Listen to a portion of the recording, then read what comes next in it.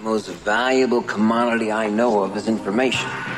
Wouldn't you agree? I got $5. This is a run to the left. How many tackles can one man break? You're saying that humans need fantasy to make life bearable? Humans need fantasy to be human. My goodness, that was good. You guys are pros. The best. Relentless, refusing to give up. All right, hit that horn, babe. Let's dance. What is up, everybody, and welcome to another episode of the Fantasy Flex Podcast. I am your host, Chris Raybon, joined as always by one of the top rankers in the game, in Sean Kerner. And today we're going to be talking all about fantasy football busts. And to do that, we got a very special guest. One of my favorite dudes in the industry. He's at PFF. You've probably seen him on Twitter. Ian Hartitz. Ian, what's going on? Thanks for taking the time.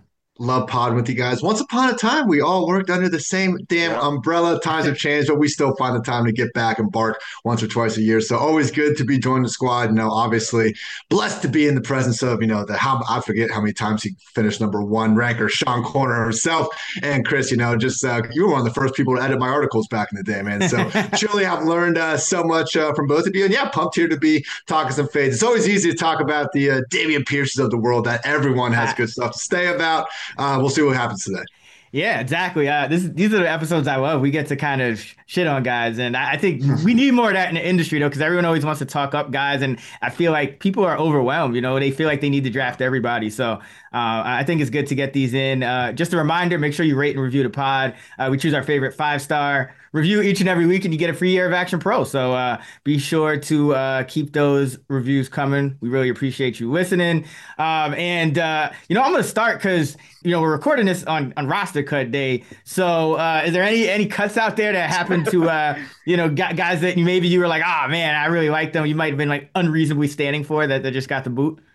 Bro, I was in the middle of a podcast and I monitor Twitter for like just big news or stuff breaking, and I just see like 20 mentions come in, and I just go, oh no, it's Auden Tate, isn't it? And, of course, the guy I was hoping could be the Falcons wide receiver one, man, it was an early cut too. He didn't even make it to preseason week 3, unfortunately. So we'll see, guys. We got a bunch of spring leagues popping up around, so hopefully my guys. I had someone ask me like, what team do you hope Auden Tate winds up on next? And I was like, hopefully it's the NFL. That's kind of just the goal. The Houston Gamblers. Yeah, man. Why the hell not? But yeah, couldn't quite get there with Odd, and then Duke Johnson gets cut today. I'm just happy my guy CPAT is still the running back, y'all, in Atlanta. Oh yeah, CPAT is he's the man. Like he's gonna ball out. All right, let's get into this fantasy bus episode. And Sean, I'll start with you since I just asked Ian about the cuts. But name a bust before we get started. Just like who stings the most that you drafted, and if you ever drafted a bust, I don't know. Oh yeah, Mr. Oddsmaker over here. Believe me, I have drafted plenty of busts. My favorite bust of all time is actually my first draft pick of all time in 1998. I was like 9 years old, and I selected Cordell Stewart with my first pick. Flash. Yeah. And he was awful that year. He threw like 12 touchdowns, 18 interceptions. He only ran for like 400 yards. Like he was a dual threat quarterback back then. But the league I was in didn't really, it wasn't the type of league to really draft a quarterback like Cordell. So I ended up picking up Randall Cunningham week 1. And I only played Cordell like twice that entire season. And that's where I learned at a very young age, don't draft quarterbacks early. Ooh. That's a good bust, though. Like, he played 16 games. You had to find someone else. Like, that's the worst part when someone's like, Christian McCaffrey busted for me 2 years ago. Like, yeah, we can't predict the injuries all the time. Come on. Yeah, right, but this was an awful pick. Just completely awful. Like you were one of those guys that just takes a quarterback early in the draft. Yeah, this league you should, because it's 6 points for a passing touchdown. But Cordell, he doesn't really throw touchdowns. It was just an awful pick. But picking up Randall Cunningham was a good pickup. So I learned quickly from my mistakes. What about you, Ian? A couple summers ago, best ball, I hadn't quite learned things like having reasonable exposures to guys. And every time I got in his late double digit rounds, Chris Herndon, how many times can you pass up someone attached to Sam Darnold and Adam Gase? And I just had this one damn stat I recited in every podcast I went on, probably said it on this one, where it's like 9 rookie tight ends that averaged at least 8 or 9 yards per target. And it was Herndon, a bunch of like multi-time all pros. And I remember having another old friend of ours, Matthew Friedman, on the pod and reading him that stat, and he was just like, it's a good group, but if we're going to pick the exception out of that group, I think it'd probably be Chris Herndon, and it certainly ended up turning out that way. I think nowadays we can describe it as that, the soldiers meme, and they got the one clown there. Yeah, the one clown was Chris Herndon. He went out there and was a prime pass blocker and murdered a good 50-60% of my best ball team. So kind of love those summer of 2019 Chris Herndon, Jay Sternberger stacks that just seem so bright at the time. Jace, oh man, that is a callback to Matthew Friedman. I mean, him and Kern are on this very pod debating this guy with I think it was Tunyon at the time. So yeah, that's we were so close. We were so close to getting that right. Man, for me, I think it has to be Darren McFadden. There was one year where there was a few years in there like there was just like no running backs to take if like you missed out on the first few in the first round, and so I was like all hyped on Darren McFadden. Took him in like round 2 or something. And is this like Raiders or Cowboys? Which? This is Raiders McFadden. This is Raiders. McFadden. Yeah. He was on the Cowboys. I don't even remember. That must have been like. He had one year. Oh yeah. That was like that. Okay. Yeah. It was worse. It was. Man. It was them Joseph Randall, Darren McFadden year. Trying to figure it out. I have a ton of Joseph Randall too, but he did have that one game where he had like. I think because Atlanta, yes. So hey, it's not all bad. We got that one game. We'll always have that one. Always have that one game. What was the dude on the Cowboys that got everyone? Ogletree. That dude Kevin Ogletree. That he balled out that week 1 and just never heard from him again. The Sammy Watkins week 1 honor of excellence. That's a good. I'm sure some people would name Sammy Watkins in this category, but let's talk about a little bit about how we kind of go about identifying these guys more generally. Ian, when you're kind of going up and down the draft board, what are some of the things you look at that just kind of give you a red flag?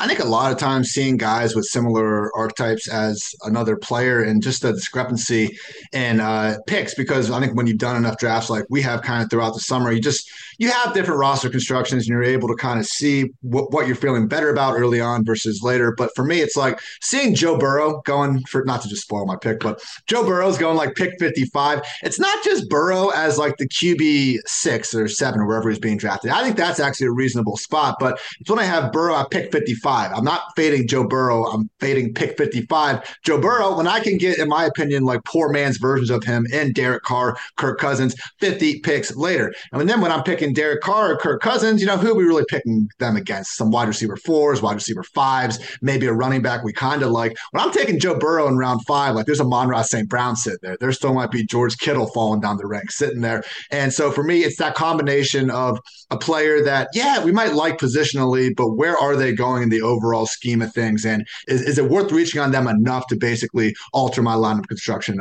moving down the line? So for me, the 2 quarterbacks that just, again, I think there's lesser versions of them, but just far more affordable at ranges of the draft I like more. I'll take Kyler Murray and Jalen Hurts in round 6 instead of Josh Allen in round 3. And then, the Kirk Cousins, Derek Carr types, again, literally 50 picks later after someone like Joe Burrow. Yeah, that's a really good point. When we talk about busts, I think a lot of people kind of hone in on specific players or, things that like they just don't like, where a lot of times it can just be because of where you're drafting the player and what position he is, that can contribute to that. Sean, what about you? Like, what do you look for when you're kind of sniffing out a bust? Yeah, I agree with that logic. Just there are points in the draft where I'm just ignoring a position altogether. So I'm going to have less exposure. But we have to remember, if you're in a 12-team league, you're fading 92% of the player pool. So I'm mostly focusing on the players I want. And then just by, proxy, I'm going to like miss out on a bunch of guys in a bunch of my drafts. So that's kind of how I identify who I'm considering a bust. But it's typically players that perform closer to their ceiling the previous season, and you're expecting regression or just their ADPs through the roof. There's a lot of guys that I'm going to mention today that I love. But they're just going way too high, and they're going around players I rather have. There's also, especially when it comes to the running back position, players where their early season roles kind of murky. They could get leapfrogged by a backup. Last season, guys like Mike Davis, Myles Gaskin were kind of red flags for me. I didn't know exactly who was going to leapfrog Mike Davis. I had no idea it was going to be Earl Patterson, but you kind of just know the players that are just being drafted too high. So those are sort of the red flags I look for, is just incoming aggression and just murky situations. 92% of the players you're fading in a 12-2 league. That is the kind of data-driven negativity you can only get on a Fantasy Flex podcast. Love it. For me, I think the big thing I always look for is guys entering the season hurt. I think that's always a red flag because, statistically you can't really predict injuries, but we have also seen that statistically having one injury tends to lead to more injuries. So, if a guy is even on the injury report, he's more likely to be back on the injury report later in the season, things like that. So that's always a red flag for me. I think another one, it depends on position, but with running backs, you always kind of want to look at that offensive line. I think a lot of times if things go downhill that we didn't see coming, it's the offensive line. And then Ian, to your point about certain player archetypes, I think, it's always, you got to kind of watch out for these wide receivers, these bigger bodied wide receivers as they age. Sometimes they can fall off a cliff a little bit faster than somebody that's a little more agile and doesn't really rely on his body as much to get open. So, Kenny Galladay on that Dennis Bryant trajectory, man. I freaking hate it because, man, people act like Galladay is just like the worst wide receiver to grace the planet. And I get it. He's looking like that in the training camp footage, but not that long ago, guys, when him and Stafford were making some goodness happen each and every week out there, it seemed like. But yeah, Chris, especially to your first point, big difference between someone being injury prone and already being injured. Like, I don't like to assume that a perfectly healthy Christian McCaffrey is going to get hurt this year because he sprained his ankle last year. With that said, someone like a Michael Gallup, Jameson Williams obviously has, far more kind of obstacles to overcome before they get to week one. Yeah, absolutely. And you got to kind of decide on your risk tolerance because even, there was even a guy like DeAndre Swift last year. I remember fading him and he had some really good games, but at the end of the day, he played 13 games and you could kind of see that coming just because of how he entered the season. So it's like, if you're okay with 13 games or something in that range, then you could take the player. But I think it's definitely something you have to watch out for. Let's start with running back because I think running back is the one, like historically, I just feel like the most players tend to bust, or at least the most we remember because we tend to draft these guys early in the draft. So Ian, who are some players that you have pegged as a potential bust at the running back position? In this middle range, again, it's a mixture of, I don't love the running backs going here, and also I still like the wide receivers. There's upside quarterback and tight ends option available, but it's that, fabled RB dead zone again, kind of like the end of round 4. The frozen pond on this podcast. There we go. Frozen pond. I like it. Okay. So it's like, like end of round 4, kind of, depends where Cam Akers is going these days. He's even falling to round 6 sometimes, but end of round 4 to basically beginning of round 7, when I'm seeing guys like Josh Jacobs, still going around there, the Elijah Mitchells of the world, Antonio Gibson before it really plummeted out of him. I know he's not really in that range anymore, but these early down backs that are stuck in committees that aren't going to catch the ball as much as we want them to. Like, I think these guys that I talked about probably can catch the ball, like Nick Chubb and Derrick Henry. I'm sure they can go out there and catch a swing pass, but they're not, the Austin Eckler, Christian McCaffreys of the world. But it's just the fact that we're taking a chance on these early down running backs, really just because I think people panic when they're drafting when you get the wide receivers and tight ends early and you're looking at a roster with only one running back in round 5 and 6 and you're like, I should get more. But I think it's unique this year, guys, having the Kareem Hunt, Cordero Patterson, Chase Edmonds range, where I know Edmonds is starting to go up a little bit, but having those sort of explosive pass-catching running backs available in rounds like 8 and 9 sometimes, like I felt better than ever going with, the hero RB, superhero RB, whatever the hell we want to call, getting 1 or 2 RBs early because we have those workhorses in the first 3 rounds I like, but that middle area is where it gets muddled, man. Miles Sanders, the Seahawks guys, depending on where they go. I always say, don't hate the player, hate the ADP. If Antonio Gibson's now going to be going round 9, round 10, and we're not sure exactly what's going on with Brian Robinson, I can get behind that, just not exactly in round 5. So I'd say, again, Elijah Mitchell, Josh Jacobs, even David Montgomery to an extent, although his last usage looked all right. Those are 3 guys that, based on both, their personal situation and what I think their volume's going to look like, and just the players are giving up around them, I have not been drafting much of them at all.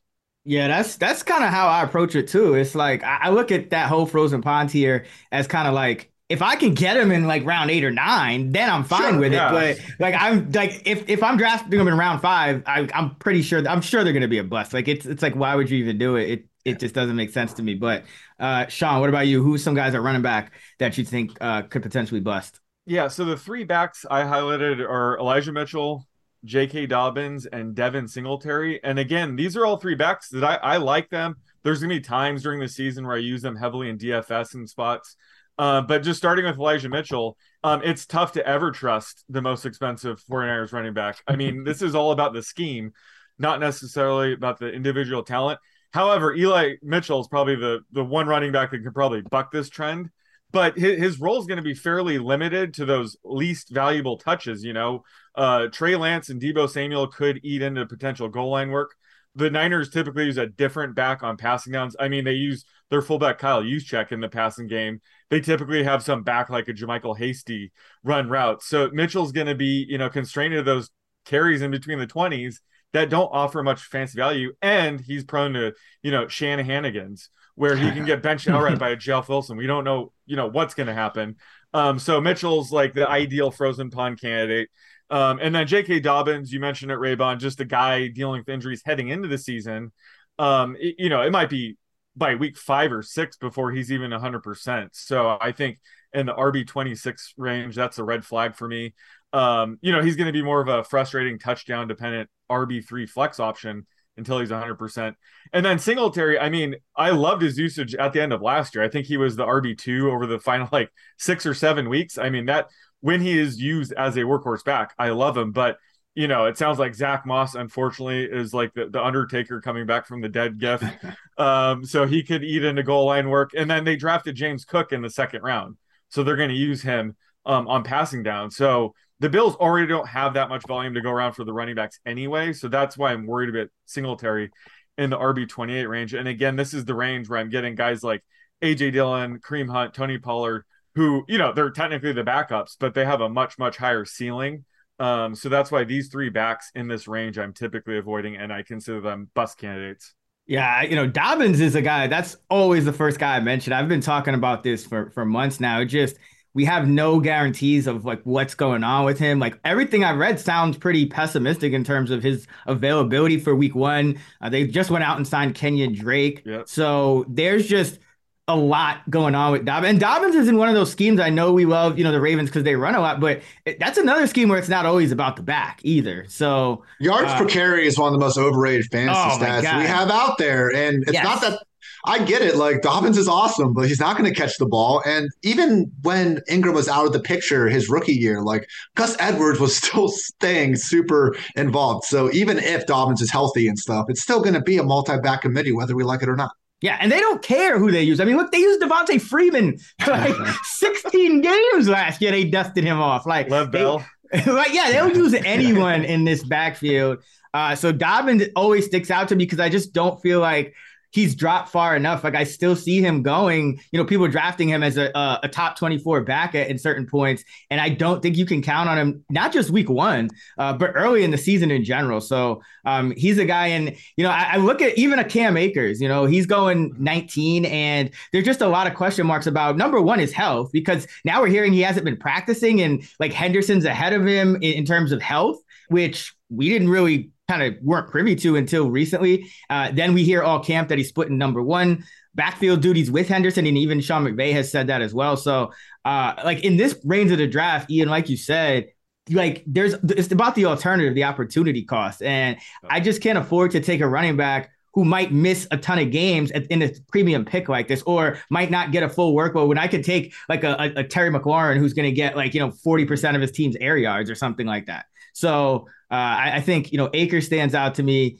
and J.K. Dobbins. And then, as far as the rest of these guys, like I can see concerns with, even a guy like Breece Hall, who is going to start the year probably as the number 2 behind Carter. And then we're kind of banking on him to take over, but it's an offense that's not going to score a ton of touchdowns, you don't think? So like he could be too high. You already mentioned Mitchell. I think Jacobs has, some bust potential as well, although I like his upside to kind of balance it out. But anyone who's too high Chris, what about like Dameon Pierce though? Because he's about to be in that conversation. I know. I think it's going to cost a round 5 pick to get him. And I'll tell you what, I'm not liking round 5 Dameon Pierce. A couple weeks ago, round 8, round 9, okay, right. Not this. Yeah. He's still playing on the Texans, man. They're still going to use Rex and probably Dario Gubawale on pass downs. Like, come on. Yeah, exactly. And I think that's what people who don't like fully always look at these like snap counts and things don't realize. Like this team is going to use other backs, especially in passing situations, and it's a battle line. And so you're going to have like terrible game script every game pretty much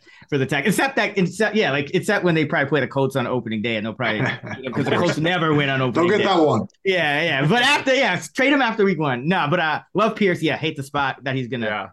That he's going to end up on. All right, let's shift gears and go to wide receiver.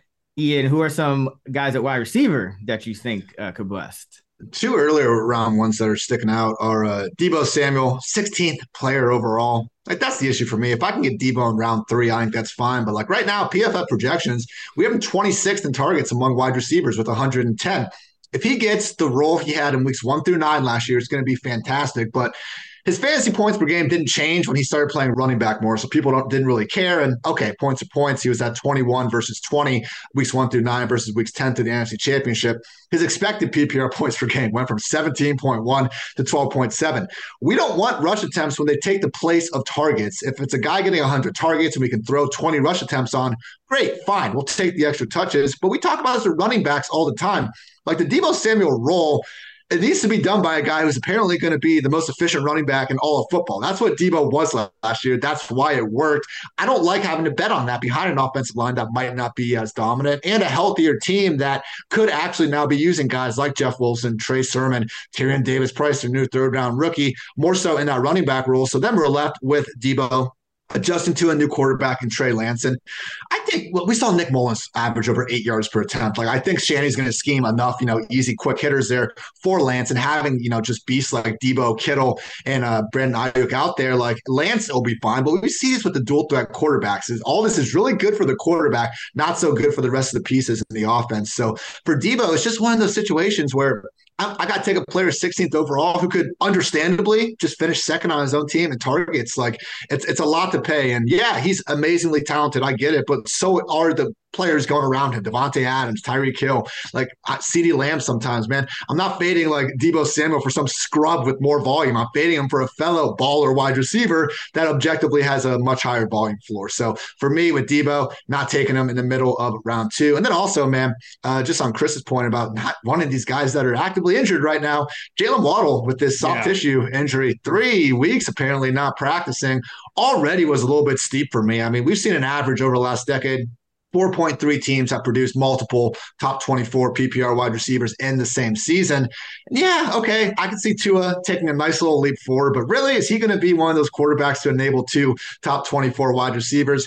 It could happen, but you see the Bengals, the Chargers, Bucks, Bills, Broncos, Rams, Vikings, Raiders. You start to kind of quickly come up with these other teams that I think make a bit more sense. So Waddle was someone that I think was always just going to have a hard time in a slow-paced and potentially more run-heavy offense that I think we're giving credit for out over there in Miami, depending on how much Mike McDaniel takes away from Kyle Shanahan. But Jalen Waddle is a number 2 wide receiver, seemingly. I don't know why else they paid Tyreek all that money, being priced really far more like a wide receiver 1. So I've been drafting guys like, Terry McLaurin, obviously the wide receiver 1s, but Terry McLaurin. And I just think that Jalen Waddle probably deserves to be way more kind of in that Gabriel Davis, Allen Robinson mix. I don't think that in this offense he should be prioritized amongst the other wide receiver 2s out there.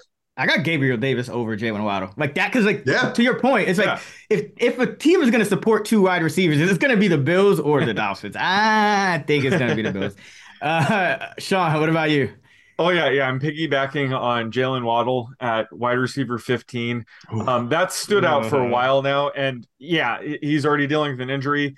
Plus, he's sitting on the top of a massive tier. There's 16 wide receivers until you see 10 fantasy points drop off in my projections. So it just goes to show it's really tight. You can get guys similar to Waddle later. And like you said, he's the number 2 wide receiver in the Dolphins offense. I don't know if that can really support 2, borderline wide receiver 1s. The Bills and Bucks are the 2 teams I would say could do that. And Waddle, I mean, he was amazing last year, but he did benefit from Devontae Parker and Will Fuller are missing significant amount of time. Plus, the offensive line was terrible, so they would just dink and dunk to Waddle, with the offensive line being a bit better. And Cedric Wilson's an upgrade, I think, for the wide receiver 3 slot. So he's going to have more competition for targets this year. And then my other guy, this is not going to be popular, but Amon-Ra St. Brown at wide receiver 21. What? I'm going there. I'm going there because wow. This is one of those things where I'm just targeting guys like Brandon Cooks, Allen Robinson, or Gabe Davis here. I just think they have more upside. And with St. Brown, obviously he has a massive, massive floor, right? He is by far the number one target in this offense. He only saw 4 end zone targets on 119 targets last year. So I think he is going to see some touchdown regression off of his 5 last year. So he's going to be more of the DJ Moore, Jacoby Myers types where he's just, he's going to rack up catches every week, but he could have times where he's, has a touchdown drought, which could be frustrating. So I just think at wide receiver 21, I wish there was a little bit more touchdown upside there. Again, I love him. I'm going to target him in DFS almost every week, but when it comes to his overall upside, I think it's more limited than people realize. Ooh, I don't know about that. I mean, I've been looking at if he falls outside of the top 25, I'm taking him. Let me be clear. I'm not saying, Fade Enemy sucks. I'm just saying that's the range where you can get like an Allen Robinson or Gabe Davis, who I just absolutely love. So that's my point. I don't know, man. They've been I've heard they're still using him as like in the backfield in camp, and like they really think he's like their star of their team. So I like. He was much more fun when we got him in round 14. Oh yeah. We were hyping him up. It looked like it was going to be a bust for a while there, and then he just that second half of the season, he really just. I remember we got the Goff was like, oh yeah, he gave the Cooper Kupp comp, and then like it was Amon-Ra's birthday, and he didn't even catch a single pass, and I threw my hands up. I was like, all right, it's not happening then. The guy can't even catch a pass on his own birthday, and then week 16 comes along. It's like, what the hell is going on out here? Yeah, it's I mean, I get he has that 1 year. Some people might be skeptical, but I like Amon-Ra St. Brown. I think I don't. Yeah, I like him. And to be fair, he went off when both Swift and Hawkinson were out. I know that point's brought up, but it does matter just when it comes to creating projections and stuff. So I think he has a really high floor, but his touchdown upside is limited. That's all. For me, you guys already said it. It's Jaylen Waddle. I just think that, coming into the year hurt, new number one receiver. And that's what you're kind of banking on Waddle, because he wasn't like a high ADOT guy either. And, he's got to kind of get a ton of targets to really pay off when you're taking him as a wide receiver too. So I think that at this point, there's just guys I'd rather have more going after him. So Jaylen Waddle for me at wide receiver. Any bust, Ian? I know there you kind of mentioned Burrow before. Any bust at the quarterback or tight end position that you see? I mentioned Burrow, and just again, literally, right, I'm looking at Fantasy Pros consensus ADP. Burrow pick 56, Derek Carr pick 109, Kirk Cousins pick 112, and then Josh Allen pick 22. I won't take any quarterback at the end of round 2. 9-year-old Sean will, but 29-year-old Ian will not be taking the early round quarterback there. At tight end, I will say similar to that running back range that we kind of have, the end of round 7 through round 9. I do think having Goddard, Ertz, and Dawson Knox there, that's the last kind of group of 3 tight ends that I really want to get and leave my fantasy draft with. We have a bunch of late round guys, but I'm really confident about 10 tight ends. So for that reason, Dalton Schultz, pick 64. He's really going next to a lot of those running backs we talked about not liking. I just think, when it's Dalton Schultz versus Kyler Murray or versus Amon-Ra St. Brown, when maybe a couple of weeks ago when his ADP was still up a little bit, but I'm taking the other guy, every single time in that equation. Because for me, I think it's a tier with Schultz, Hawkinson, Goddard, Ertz, and Knox. I see them all in the same tier, basically. And the fact that Schultz is going closer to Waller and sometimes even Kittle, I can't get behind that. So I understand the available opportunities in the Cowboys offense, but man, I've watched every single game Dalton Schultz has played. This is one of the most mid tight ends we've ever been drafting as a consensus top 6 ever. So I have him ranked as a top 6 tight end as well. I have him ranked as my tight end 6, which is where he's going. But I have him right next to these other guys, not multiple rounds ahead of him. That's a good point on Schultz, because I was just thinking about this too. And, everything we've been seeing out of Cowboys camp and hearing, Jake Ferguson has been playing really well, and he's going to be like a part of the offense from day one, it sounds like. And Hendershot is also playing well. So, like, remember how Dalton Schultz came up, right? He was the second guy second fiddle to who was it? Blake Jarwin. Yep. Yeah, and then, Jarwin's in and out of the lineup. Schultz eventually puts up some good games, and then he takes over. Last year, he runs a route like 80% of the time, and there's like no competition in that Cowboys tight end room. But now it sounds like there is, and now they might have more of that like Jarwin Schultz split again with Ferguson in the mix. So I think that's a good call on just kind of tempering expectations with Schultz, because there is a lower floor this year than I think there was last year, when there was just once they released Jarwin, especially, there was just nobody. One more thing, even if this only helps one listener, like, don't draft Noah Fant, for the love of God. I keep seeing this dude like up way too high in his ADPs. So I'm really in a draft where it happens, but my goodness, people, don't do it. Yeah, he's like tight end like 21 or something. Yeah, even that seems high. Sean, what about you? Any busted a quarterback or tight end? Yeah, I like the Joe Burrow call. Like Joe Burrow and Dak Prescott, those are quarterbacks that, you might as well just punt, because those are offenses I want to invest in their skill players. Like, don't get me wrong, I still love, investing in those offenses. But, Dak Prescott's losing his top receiver, Amari Cooper, although CeeDee Lamb is probably an upgrade at this point in his career. But the depth chart, it took a bit of a hit. They lost Cedric Wilson. They lost James Washington. Michael Gallup might not be able to play for the first few weeks.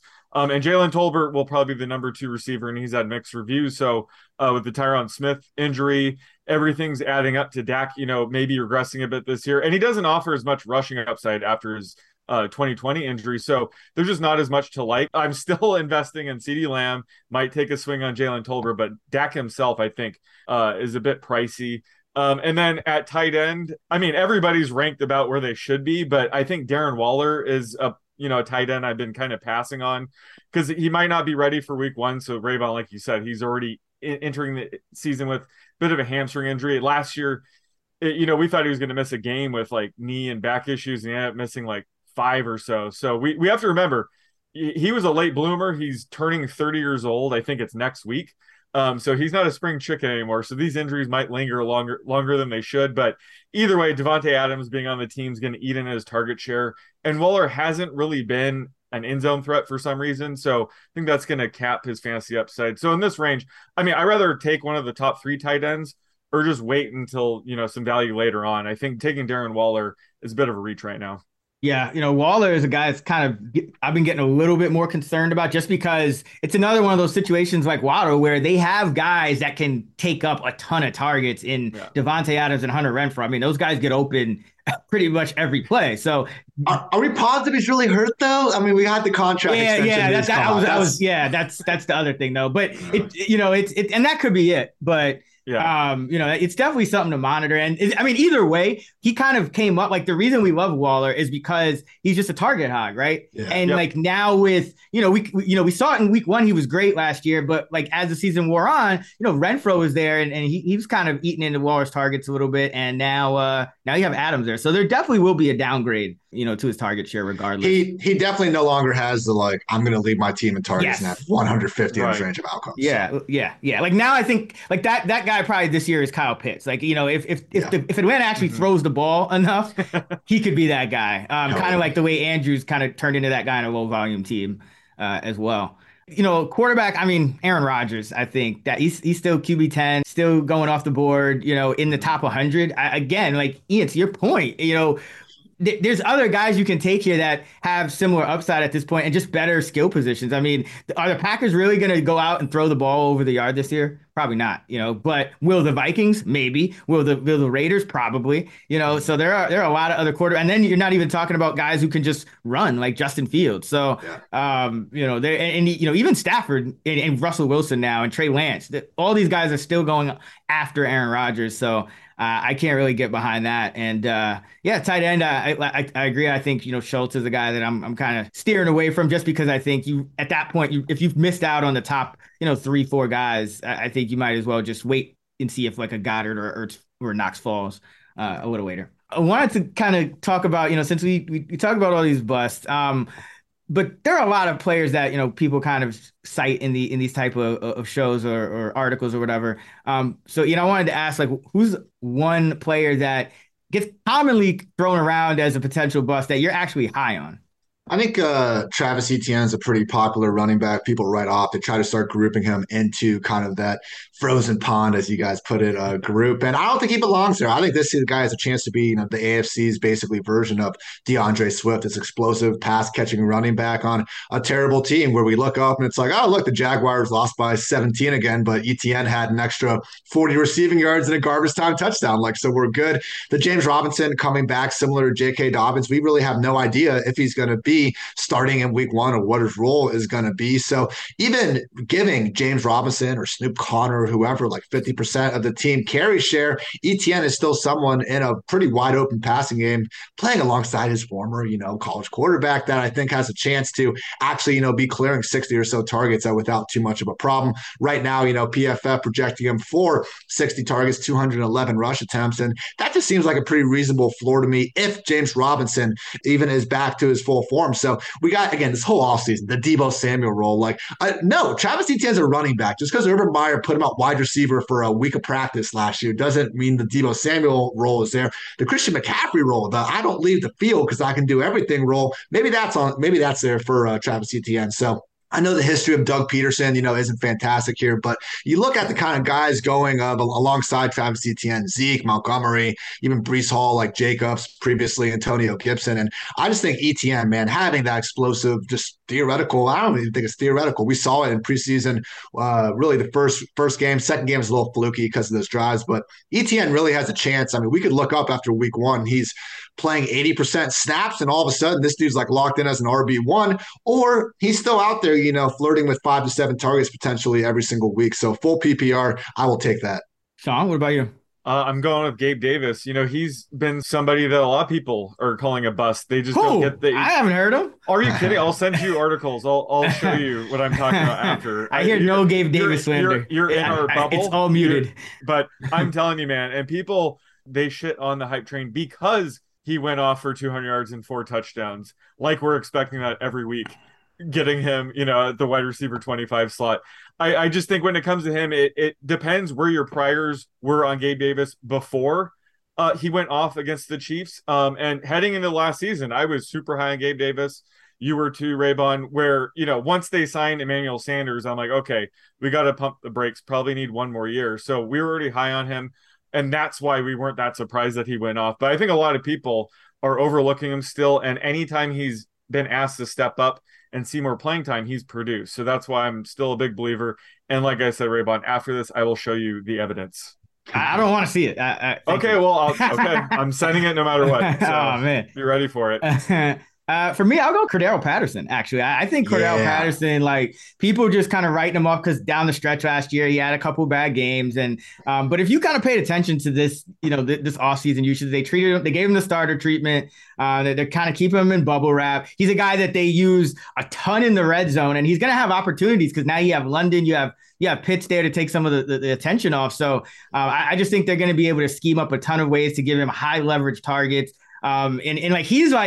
You talk about Deebo Samuel and going too high. This is your arbitrage Deebo Samuel, right? It's like a guy's going to line up at receiver some weeks, running back some weeks. He'll be used extensively in the red zone. They need to use him because they don't, they only have so many guys that they can give touches to. And look at this running back depth chart. You got Tyler Algier, Damian Williams, Avery Williams, a former cornerback, I think is still on the roster. There's going to be a lot of chances for Patterson just in the backfield alone. And then he's also their second best wide receiver, unless you consider Pitts a wide receiver, which he essentially is. So I really like getting Patterson, down there at the end of that frozen pond when everyone already drafted J.K. Dobbins and Rashad Penny, who I think Patterson has just as much of a chance at putting up value as those guys. CPAT was legit an upside RB1 before he got hurt last year. And everyone's like, well, he's probably not going to do that again. Okay, he's now the cheapest starting running back in all of fantasy. It's similar to the Mon-Ra stuff when he was a value going closer to the wide receiver 30 line. It's he's probably not going to be the overall wide receiver 2 again, but that's kind of cool. We have a stretch that tells us that they're able to produce at that level. Yeah. And, watch him take a kickback for a touchdown like week 1. So he needs one more. He needs one more for the all-time record. He's going for it. He's going for that one. So it's happening. Let's go. Yeah. Ian, man, this was great. Always appreciate you coming on the pod. Let everybody know what you're up to and where they can find you at. Good time as always, dudes. Yes, at iHeartIt's on Twitter, PFF Fantasy Football Podcast, all the written goodness over at PFF.com. You can check out our new app, Pro Football Focus now has an app, handy dandy, all that good stuff. We even have a Draft Now feature that helps you see me, Dwayne McFarland, Kevin Cole, Nathan Yonke, our round by round, pick by pick, strategy, targets, all that and more. So go check out that new app. And 10 days, guys, Cordell Stewart, number of days away until we get Thursday night. Let's go. Yes, cannot wait. You guys can find Sean on Twitter at @the_oddsmaker, and you can find me at Chris Raybon. And you can find us at those same handles in the free award-winning Action Network app. Be sure to check out actionnetwork.com for all of our fantasy football rankings and projections and content. And be sure to check out all the other episodes up on the channel. We have a ton of fantasy content to get you ready for your draft. Until next time, let's get this money.